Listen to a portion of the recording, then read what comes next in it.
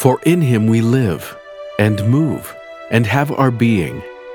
As certain also of your own poets have said, for we are also his offspring.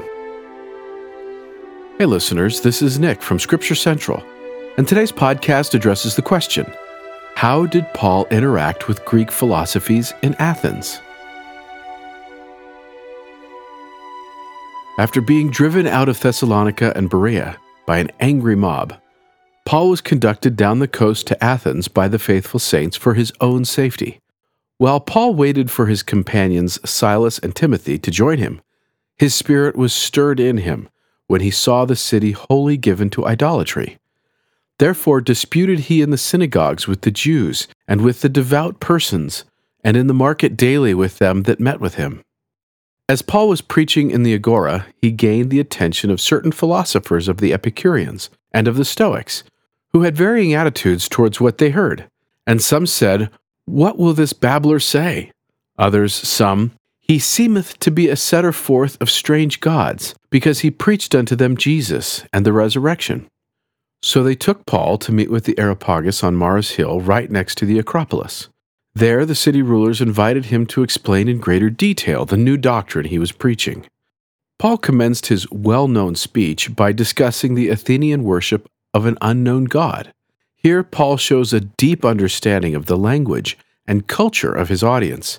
As biblical scholars have studied Paul's explanation address, it has become clear that Paul was familiar with ideas common in Greek philosophical circles. Since he had grown up in Tarsus, the capital city of the Roman province of Cilicia, Paul was probably educated there and would have been taught Greek language, literature, history, and public governance. Now in Athens, Paul could deliver an effective prophetic critique of many of the ideas prevalent in Athenian society, contrasting supposed Athenian piety with the truth about humanity, their origins, and their relationship to the true God. One of the most prominent philosophers known to Athens, for example, was Socrates, who was famously tried for his beliefs and sentenced to death on this same hill in 399 BC, almost 5 centuries earlier. Though Paul may not have been deeply conversant with all of Socrates' works, biblical scholar Craig S. Keener has observed how Paul is depicted in Acts chapter 17 as a new Socrates for his hearing on this hill. For the most part, Paul drew upon his knowledge of Stoic and Epicurean thought throughout his speech, as he tries to share the gospel in terms that both of those two groups would be more likely to understand. Paul begins and ends his speech, for example, by mentioning the Athenians' ignorance of the true God. While some philosophers, such as Socrates, believe that those who claim to have knowledge in reality did not, most philosophers, such as those in Paul's immediate presence, valued knowledge highly and confidently. Specifically, many Greek thinkers valued knowledge of deities, and ignorance of a deity was usually not a compliment.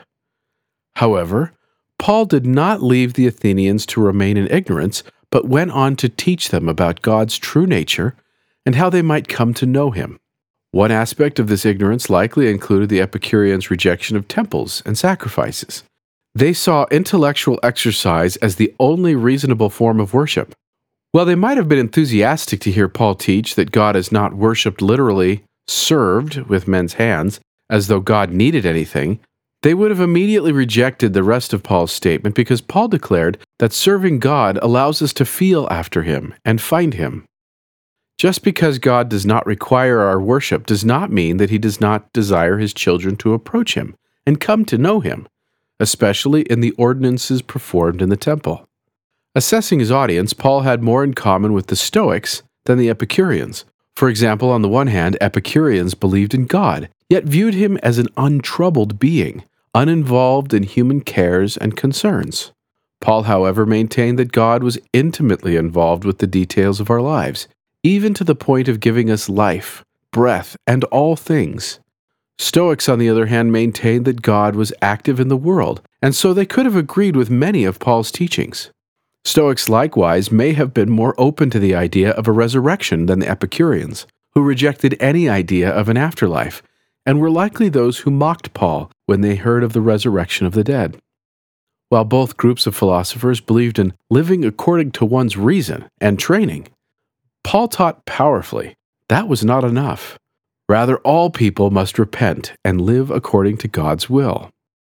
Paul additionally cited the Greek poets Epimenides and Aratus to demonstrate to both the Epicureans and Stoics how your own poets have said, "For we are also his offspring," referring to their status as children of God. However, even these famous philosophers could not come to a true understanding of what their declaration meant without relying on the Spirit and listening to the Lord and his prophets. For this reason, Paul invited the Athenians to seek the Lord, if they are willing to find him, for he is not far from every one of us. Ultimately, while Paul's teachings may not have had a lasting effect on some of these philosophers who were willing to repent, some of them did believe and were baptized. Philosophers, however, would ultimately impede Paul's preaching later on in his ministry. About 2 years after this experience, Paul would write to his converts in Corinth, warning them not to allow their philosophical studies and interests to affect their faith, declaring, "Your faith should not stand in the wisdom of men, but in the power of God." We may not know exactly what Paul's education included, but it is clear that the apostle had extensive training in classical schools of thought, in addition to his training under Gamaliel in the learning of the Jewish laws and scriptures. While many philosophers would prove detrimental to the faith of some Christians, Paul was able to powerfully utilize his secular and spiritual training to bring the gospel to many who would have otherwise not heard the message. Greek philosophy would continue to have a rocky relationship with Christianity for the next several centuries.